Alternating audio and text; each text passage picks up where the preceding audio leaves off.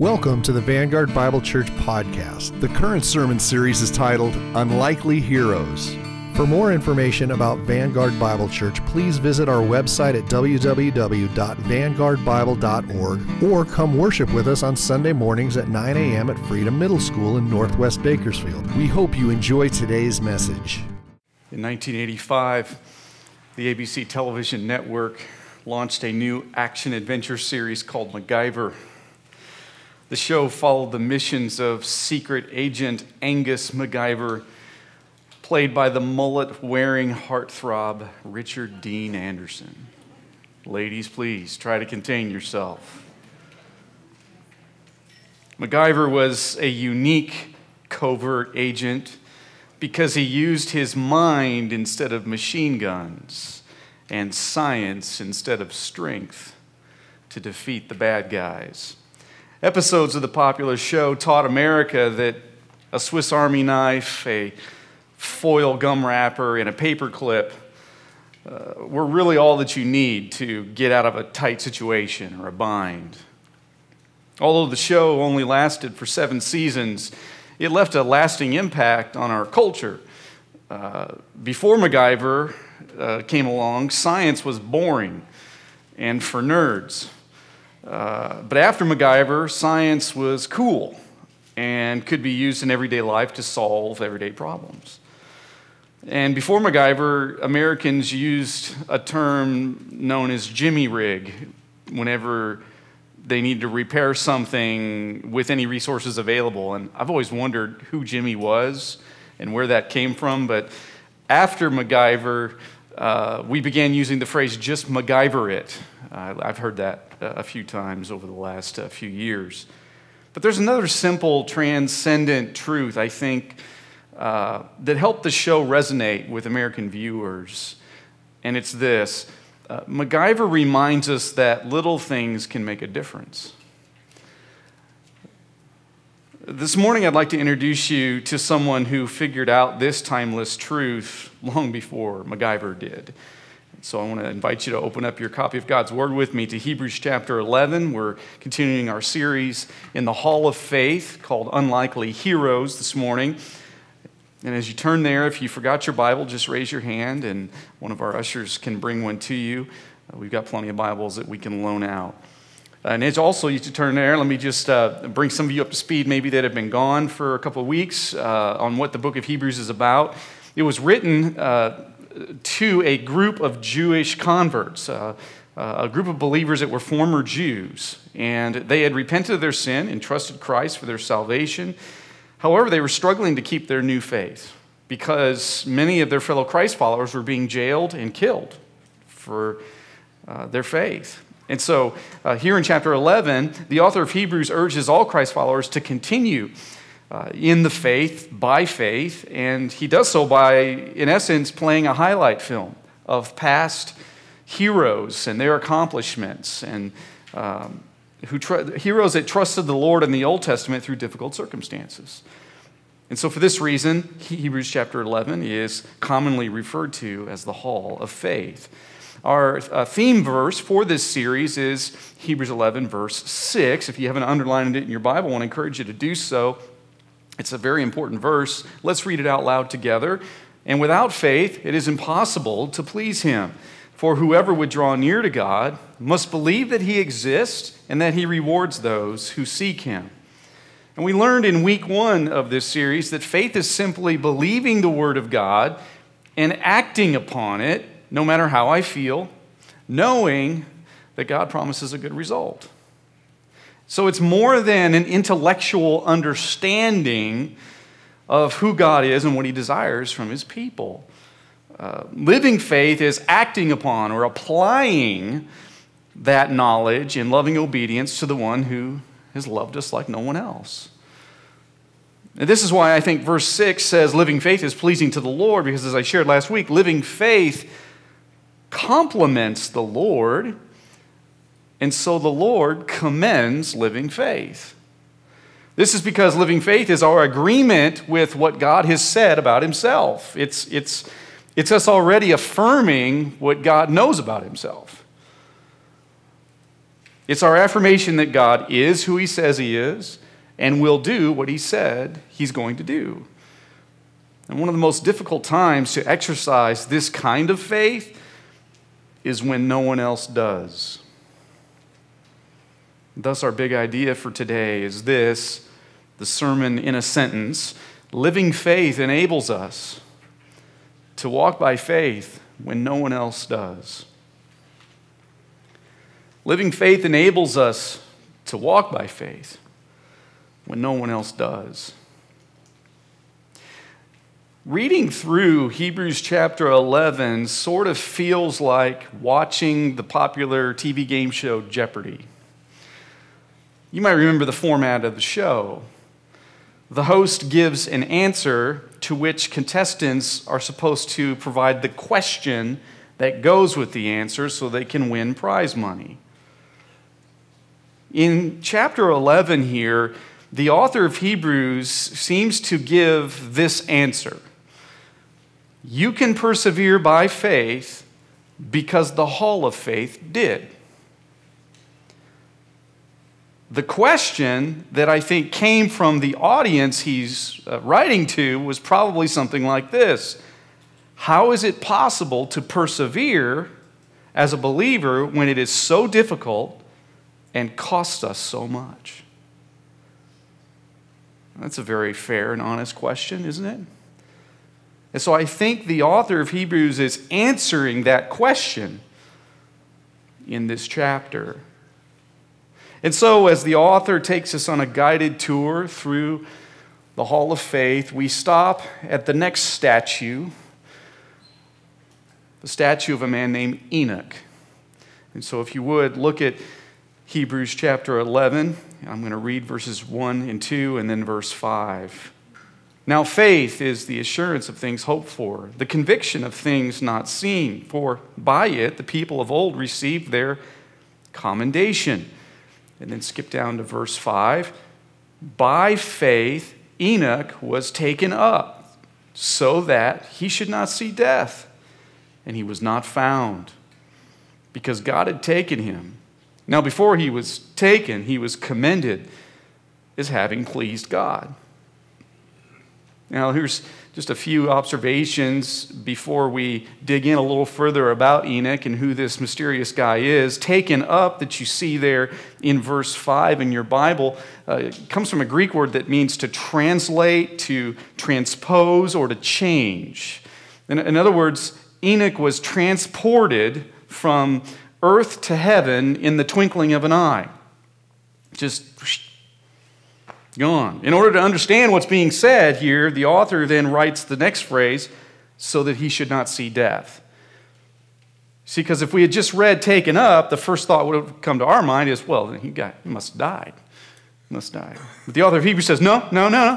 He didn't die. He did not die. So death can be eliminated from our list of possibilities in trying to figure out what happened to this man. Did you know that Enoch is only one of 2 people in the Bible that avoided death?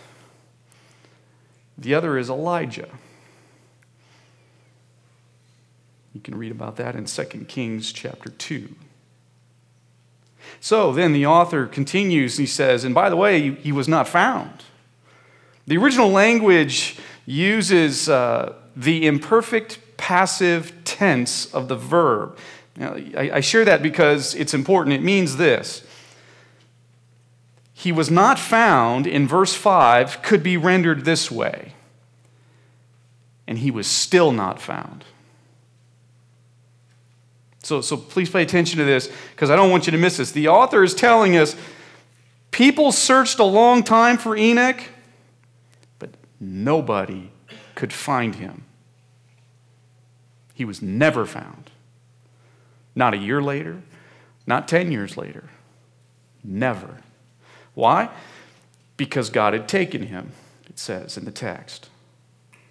Now, for all of you Star Trek fans out there, just think of it like this. Enoch was beamed up way before his funeral, and that means the Lord invented transportation like this before Gene Roddenberry ever thought it up. So That's just my desperate attempt to try and help you visualize what happened here, okay? Now, notice in verse 5 it says, before he was taken, though, he was commended as having pleased God.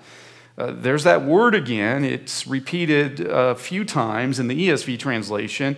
That word, you might remember, means to recognize or to reward meritorious behavior. It's used in verse 2, in verse 4, and verse 5. The Lord commended him.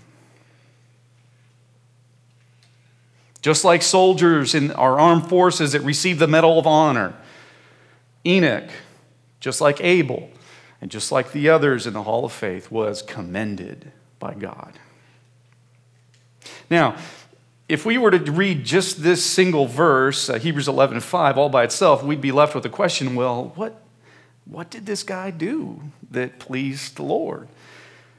And well, let's flip back to Genesis chapter 5. Genesis chapter 5, where we find 4 verses about Enoch that help us understand a little more why he was given this Medal of Honor by the Lord. Genesis chapter 5. And I'm going to read verses 21 to 24. Moses writes in Genesis 5:21, when Enoch had lived 65 years, he fathered Methuselah. Enoch walked with God after he fathered Methuselah 300 years and had other sons and daughters. Thus, all the days of Enoch were 365 years. Enoch walked with God, and he was not, for God took him. Did you see the repeated phrase there? Enoch walked with God. Now, the text doesn't tell us much about Enoch's family, his occupation, his socioeconomic status. We don't know. But all we can see is that he was a descendant of Adam. He was the great-grandfather of Noah. That comes out at the beginning of chapter 6, which we'll get to in a minute. And Enoch's name, with the help of a Hebrew and Greek dictionary, his name means dedicated. See, Enoch is another example of personal names in the Bible that either describe the person or forecast how God's going to use the person. He was dedicated to the Lord. Now, Moses, who was the author of Genesis, tells us that the most noticeable and most memorable characteristic of Enoch was that he walked with God. And for this reason, verse 24, look at your Bible again, Genesis 5:24 says, and he was not, for God took him. The Hebrew text implies that God gave Enoch a pass on death. It appears that God was so pleased with how Enoch lived that he spared him from living the rest of his life in a fallen world, spared him from seeing his body deteriorate, and spared him from having to experience the pain of death. One of the best explanations I've heard of this mysterious disappearance comes from the mouth of a little boy in a Sunday school class who said this: Enoch was walking with God one day, and one day they walked so far that God said, Enoch, we're closer to my house than to yours, so why don't you just come home with me?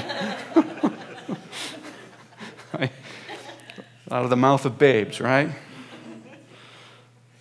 But before we leave Genesis 5, there are 2 observations I want to point out that I think are very important to mention. First is we need to make sure we don't miss the fact that Enoch walked with God in a dark time. This should dispense with the myth that it's more difficult to walk with the Lord today than it ever has been. There are people that like to say that. Oh man, I wish for the good old days when so-and-so was president, or back when I was in school, man. No, I think if you study the scriptures and you study history, every generation had its own temptations, its own challenges. It's always been hard to walk with the Lord. In fact, skip with me, if you would, in your Bibles down to Genesis 6, and let's look at verses 5 through 8. Genesis 6, 5 through 8. The Lord saw that the wickedness of man was great in the earth, and that every intention of the thoughts of his heart was only evil continually. And the Lord regretted that he had made man on the earth, and it grieved him to his heart. So the Lord said, I will blot out man, whom I have created, from the face of the land, man and animals and creeping things and birds of the heavens, for I am sorry that I have made them. But Noah found favor in the eyes of the Lord. So you see, the spiritual decay of man didn't start with Noah's generation. It started right after the fall in Genesis 3. Things were getting bad before Noah showed up, and Enoch was Noah's great-grandfather. So what we see, I think, is that Enoch was taken up by the Lord because he was one of the only people on earth walking with the Lord. And by the time Noah was born in Genesis 6, the Lord finally said, I have had enough. I'm starting all over. And as we'll learn in a couple of weeks when we study Noah, the Lord basically wipes out everything on the earth with the great flood. He saves Noah's family, key animals, and then starts over again. And then the Lord promises never to blot out man again like that. But it gives us a sense of how much God hates sin and how prevalent sin was on the earth and how bad it was. Now, just to be clear, the Lord isn't saying he should never have made man. Instead, he's saying that he created man to be in an intimate relationship with him, but man continues to choose sin instead. This should raise Enoch's spiritual stock in our eyes, because it's a reminder in context, and context is king when you're studying the scriptures. You look at, here's what's going on on the earth, and Enoch pleased God. He walked with God in a time when very few, if any, did. So Enoch walked with God in a dark time. Here's another key observation I think we need to make sure we capture, and that is that Enoch walked with God alone. He walked with God alone. I think it's a safe inference to make here because there is no indication in the verses about him that his family was walking with the Lord. I think if they were walking with the Lord, I think they would have been taken up too. But the Lord didn't take Enoch's family. He only took Enoch. The longer I'm in ministry, the more convinced I'm becoming that one of the reasons we have fewer and fewer godly men and women in the Lord's church is that most believers are unwilling to accept the occasional loneliness that comes with godliness.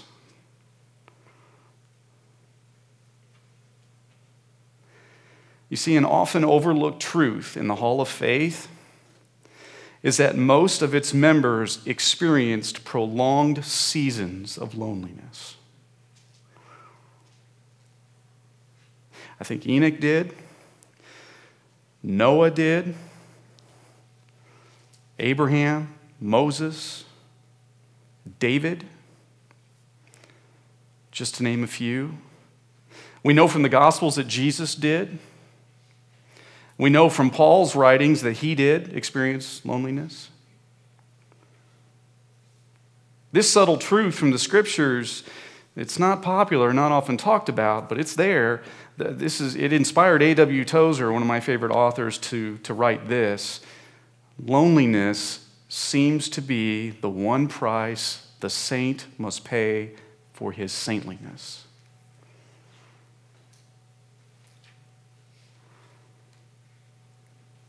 We'll talk more about this later, but if you can grasp that truth, it will help you tremendously when you come upon situations in life which you have to choose.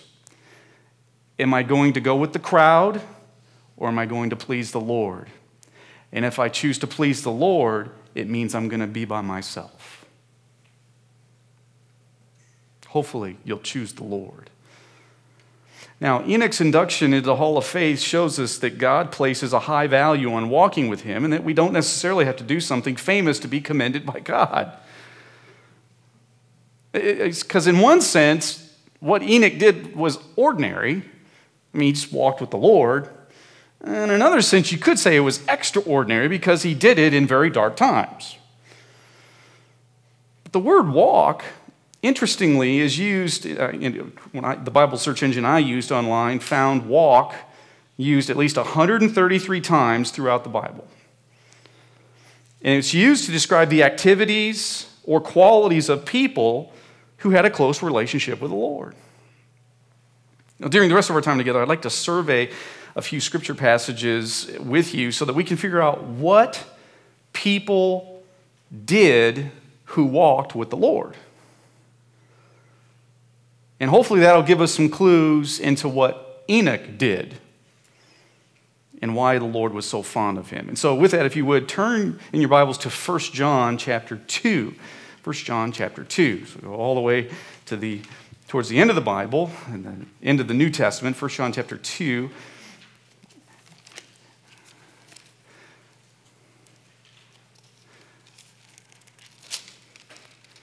And in 1 John 2, I'm going to read verses 3 through 6. John was the last living apostle, and he wrote his letters, 1st, 2nd, and 3rd John, in the sunset of his life between 90 to 95 AD.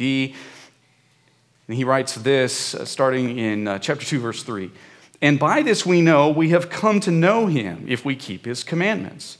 Whoever says, I know him, but does not keep his commandments is a liar, and the truth is not in him. But whoever keeps his word, in him truly the love of God is perfected. By this we may know that we are in him. Whoever says he abides in him ought to walk in the same way in which he walked. So here's number one on your outline. The first truth that I think we can glean from the scriptures or clue as far as what do people who know Jesus or walk with Jesus, what do they do? Well, simply put, faith heroes walk with Jesus. I mean, I'll explain a little more what that means, but that's number one. Faith heroes walk with Jesus. What John is saying here is that walking with Christ is something only believers can do, and it should be the only thing believers want to do if everything else is taken away from them in life. And he's saying walking with Jesus proves whether you are a believer or not. So it doesn't matter what you profess. It doesn't matter if you profess to have prayed a prayer and received Christ as your Savior. If you're not walking with Jesus, and that's proven over time, John says, then you don't know him. Because people that know Jesus walk with Jesus. There are many that know about Jesus, but there are few who actually know him. This is why Jesus said in Matthew 7, you can just jot this down in the margin of your notes, just read it for yourself tomorrow during your devotions. Matthew 7, verses 13 and 14. I'll just read it real quick for you. Jesus said, for the gate is wide and the way is easy that leads to destruction. And those who enter by it are many. But the gate is narrow and the way is hard that leads to life. And those who find it are few. So faith heroes walk with Jesus. Now, what does it mean to walk? One of the best definitions I've heard comes from author and pastor Eugene Peterson. You've heard me probably reference this before. A walk, I think, could be best succinctly defined as a long obedience in the same direction. A long obedience in the same direction. It's a way of life characterized by a close relationship with Jesus. It's sustained over time. It's a pattern, not an event. To walk with the Lord means to have a relationship with him in which we are constantly adjusting, submitting, and surrendering to his will. It means that if his word and his will collide with our will, we are the ones that change. Because we are walking with him. Walking is not using God to fulfill our dreams or our plans, because that would require God walking with us. We walk with him. So Enoch walked with the Lord, and so can we through a personal relationship with Jesus Christ.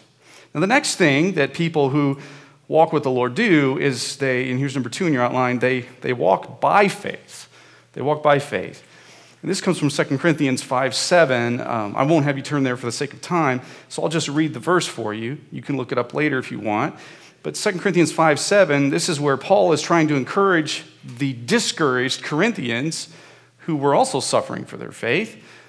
And so he wrote them these words. So we are always of good courage. We know that while we are at home in the body, we are away from the Lord, for we walk by faith, not by sight. Now, I got to be honest with you and transparent with you, because, I've never been before, and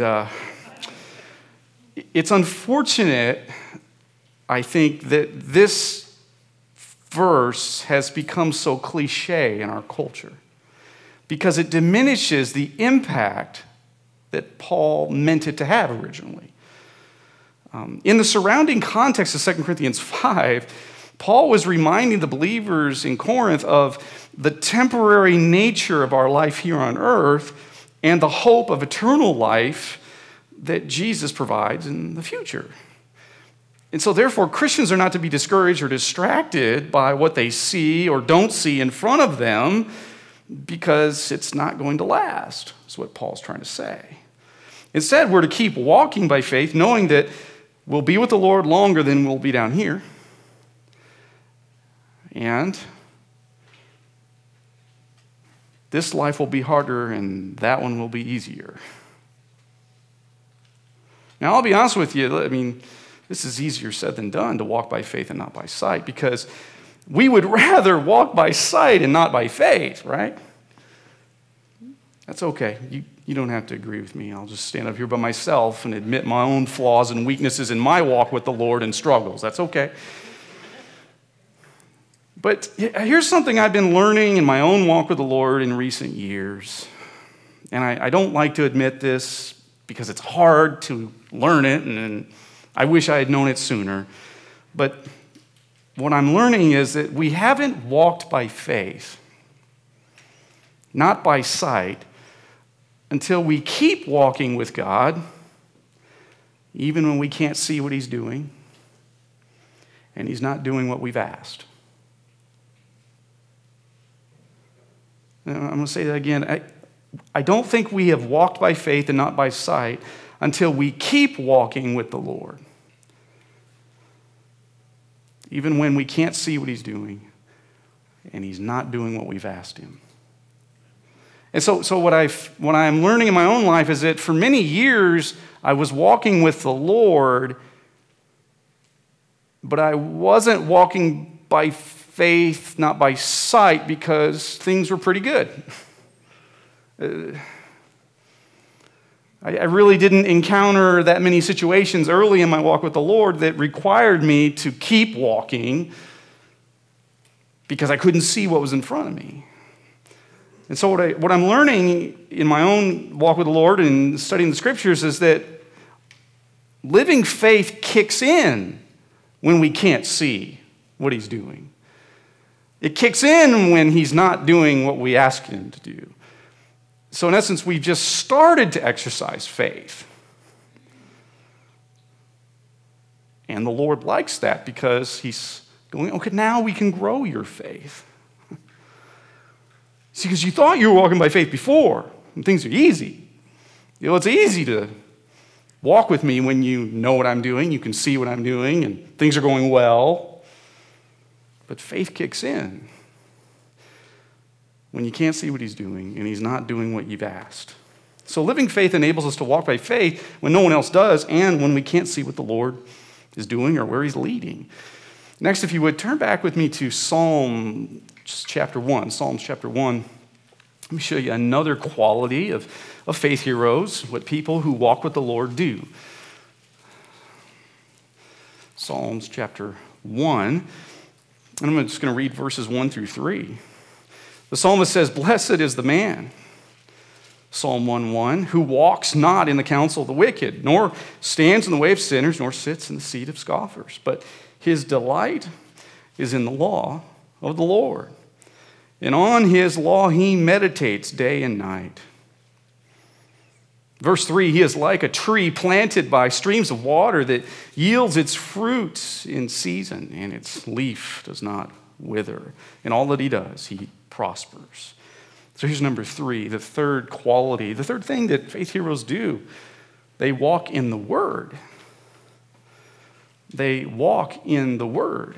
Notice that the person being described here in Psalm 1 delights in God's Word. He or she loves to study it. In contrast to the wicked that are being described, the godly man or woman loves God's Word and meditates on it. The Hebrew word used there for meditate, it's interesting. It means intense study. So it's more than a cursory reading of the Scriptures or a superficial rock skipping across the lake kind of studying of the Scriptures. Instead, it's marinating in God's Word and savoring on its morsels so that God's Word gets into us.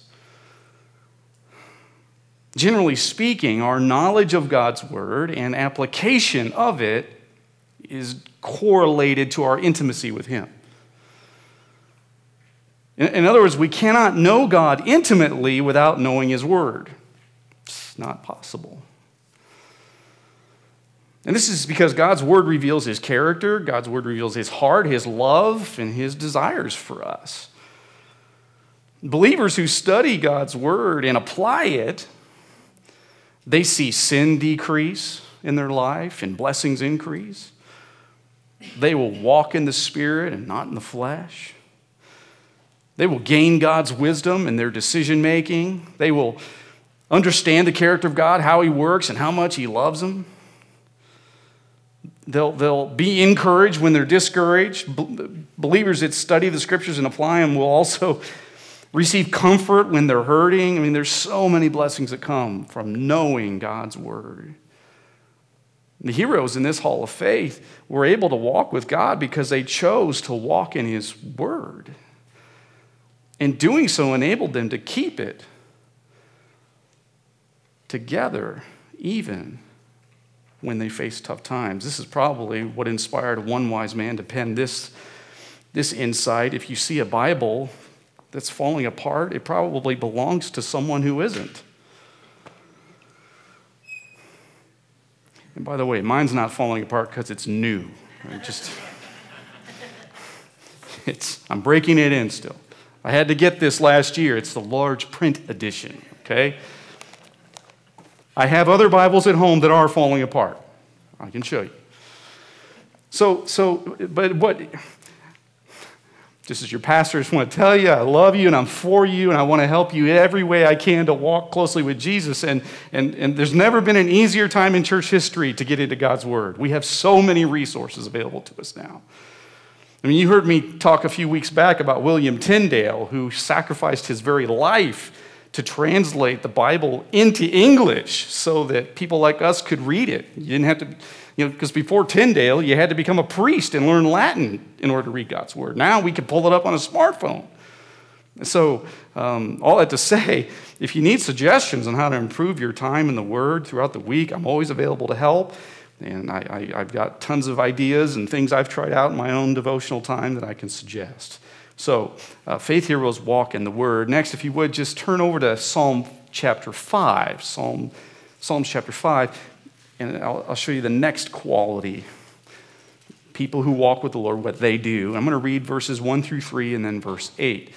Psalm 5. This is David writing a prayer out to the Lord. He says, "Give ear to my words, O Lord, and consider my groaning. Give attention to the sound of my cry, my King and my God. For to you do I pray. O Lord, in the morning you hear my voice. In the morning I prepare a sacrifice for you and watch." And then verse 8, "Lead me, O Lord, in your righteousness because of my enemies. Make your way straight before me." Here's the fourth quality of a faith hero. They walk in prayer. People who walk with God spend time with him in prayer.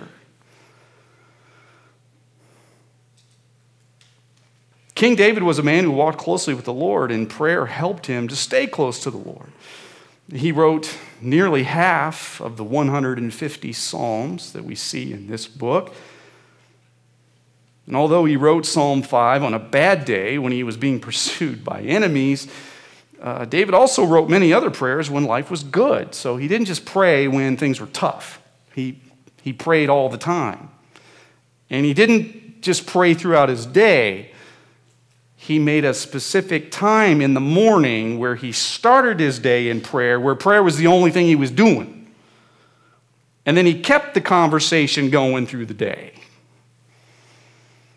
And I'm clarifying that because have had believers over the years try to tell me, oh yeah, I talk to God all the time while I'm driving in my car listening to ESPN, while I'm doing this, doing that. Like, well, that's fine, but that shouldn't be the only time you talk to him. What David models for us is a solitude time at the start of the day when you're doing nothing else and you're calibrating your instruments to be in sync with the Lord. So, in other words, David's prayer life was driven by his relationship with the Lord rather than the circumstances in his life. His circumstances didn't determine whether he prayed. He prayed regardless of his circumstances. Now, in this particular case, on this particular day, he's struggling. You can see it. He's honest with the Lord. Verse 1, consider my groaning. Oh! You feel like groaning with me? It's okay. Oh! That was pretty good. And then notice he says, to my king and my God. So thus he was submitted to God's authority in his life. And then he says, in the morning. And then he says it again, in the morning. So here's what he's trying to tell the Lord. Lord, getting your ear is so important to me, I'm not going to do anything else in my day until I get you. You're first in my day.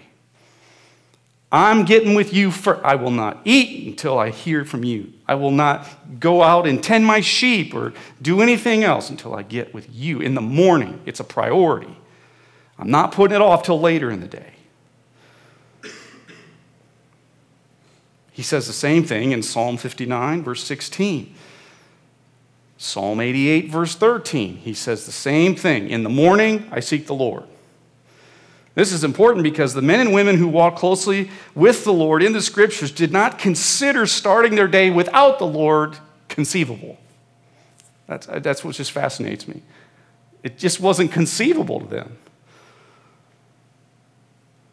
because they could not conceive of trying to live their day without the Lord. Therefore, I think when we choose to skip time with the Lord consistently, I understand life happens. You get a surprise phone call, kids have an emergency at school, maybe you got a big diaper change you got to do. That always happens. I remember Maya talking about that. Oh man, my devotions got ruined this morning because there was a diaper blowout. And and I've had situations where I'm doing my devotions in the church office and I get an emergency call. I'm like, oh man, bummer. But it happens. However, what I'm saying is that if you choose to skip your devotional time with the Lord consistently, you're saying, Lord, I don't need you during the day. I got this. And then what's funny is I find that the Lord, when he reminds you, you don't got this, we get angry with him. So in the morning. And then notice in verse 8, David submitted to God's leading in his life. So lead me, O Lord, and make your way straight before me. Notice he wants to know how he can please the Lord. So David hasn't gone to prayer with his mind made up about what he wants to do. Instead, he goes to prayer wanting the Lord to determine what he will do. In his helpful book, Intimacy with the Almighty, author Chuck Swindoll explains the importance of having a routine time of solitude, prayer, and Bible study. in the morning with the Lord. He says, we are commanded to stop, rest, relax, to let go and make time for him. Knowing God deeply and intimately requires such discipline. Prayer sharpens the keen edge of our souls. It sensitizes us to those ever so slight nudgings from our Heavenly Father. Whereas frenzied, hectic schedules dull our senses and they close our ears to his still small voice, making us numb to his touch. So living faith enables us to walk by faith when no one else does. And those that walk with the Lord, they make time for prayer with him.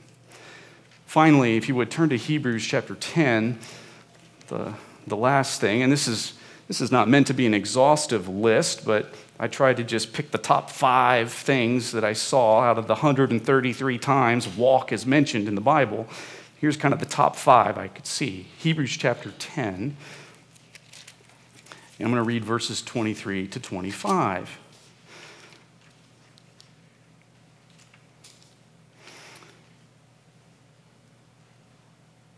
Let us hold fast the confession of our hope without wavering, for he who promised is faithful. And let us consider how to stir up one another to love and good works, not neglecting to meet together, as is the habit of some, but encouraging one another, and all the more as you see the day drawing near. Here's the 5th quality of a faith hero that walks with the Lord. They walk in fellowship. They walk in fellowship. Many of you know that Hebrews 10, 20-25 is the theme verse for our small group ministry. And what the author of Hebrews is, what he's doing here is he's making an assumption that we must be careful not to overlook. And that assumption is that we cannot do verse 23. You see verse 23? Hold fast to the confession of our hope. He's saying we can't do that by ourselves. We need to be in fellowship with other believers. We cannot hold fast to the truths of the gospel by faith without having other Christ followers to help us. Then he says in verse 24, let us consider how to stir up. It's a fascinating word in the original language. It means to provoke or to sharpen or to stimulate. Some translations render it spur, others another way. But just as a cowboy would stimulate a horse to giddy up with his spurs, God's word says we need other believers in our lives that can lovingly encourage us and spur us on in the faith. And this is because no one can reach their full potential in Christ by themselves. In order to grow, we have to give permission to other people to speak into our lives. Sadly, though, in verse 25, notice how the author of Hebrews says some have neglected doing this. They've chosen to do other things with their time. They've chosen not to be in community, in fellowship with other believers. And it's become a habit, it says in verse 25.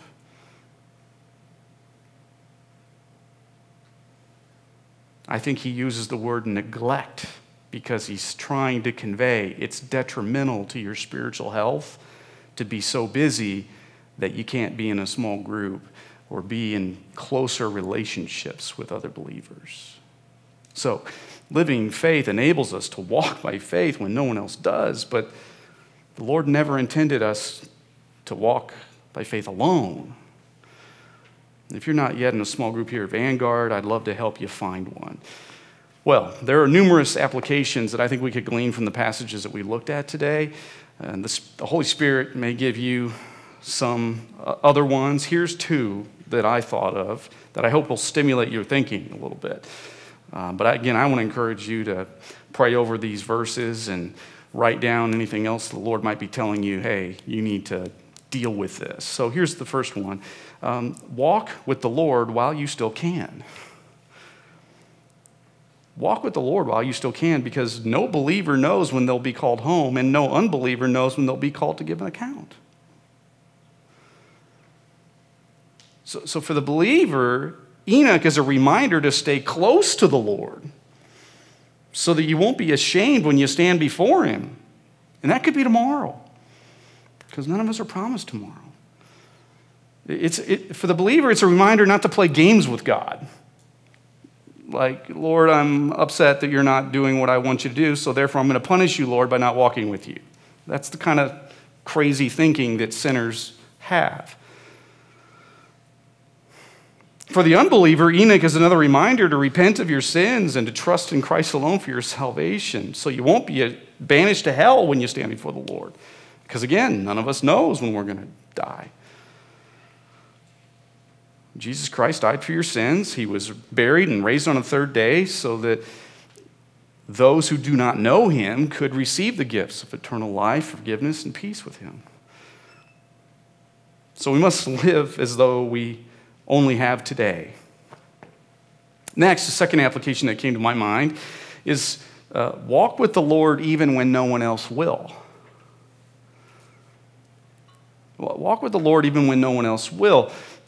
One of the litmus tests of our faith is whether we're willing to walk with the Lord when there are no believers around. See, this reveals whether we're willing to be a light for Christ when we're surrounded by darkness, and it reveals whether we're leaning too heavily on the fellowship and wanting to just fit in with whatever crowd we're running with. Enoch's faith is a reminder that it's possible to please the Lord when we have no fellowship. So, shouldn't we be able to stand for the Lord? Say for part of the week when you're around unbelievers at the office or at the factory or in the field? Or maybe when you're with classmates, or maybe you're with unbelieving family. I mean, if Enoch can do it, we can do it, right? So walk with the Lord while you still can, and walk with the Lord when no one else will. And again, perhaps the Lord will give you some additional applications for your life. Well, I want to just close by telling you a story about a man who walked with the Lord when no one else would. And he did so imperfectly. Because I realized when I was preparing this message, some of you may hear this message and feel like you can just never walk good enough. And I want you to know the Lord sees that. He is not expecting perfection. And I hope this story about this saint will remind you of that. William Cary was a Baptist missionary from England who many consider the father of modern-day missions. The Lord gave him a burden for overseas missions at a time when most churches had become apathetic to winning souls for Christ. In the 1790s, Cary packed up his pregnant wife and 3 kids and headed off to India. His first several years in India were extremely difficult. I was reading some of his biography online last night. I don't have time to tell you everything, but here's just a snippet of some of the challenges he faced. He struggled to provide for his family, and they lived in poverty the first several years that they were in India. His family was afflicted with numerous illnesses. They were lonely, and they had regrets about moving to a strange land. He preached the gospel in India for 7 years before he saw his first convert. Things got even more difficult for Cary when he contracted malaria and his 5-year-old son died of dysentery. This caused then his wife's mental health to decline so rapidly that she had to be confined to a room and restrained. Despite these immense trials, William Cary was able to serve the Lord in India for a total of 41 years. That's some perseverance, isn't it? During that time, he translated the Bible into each of India's major languages.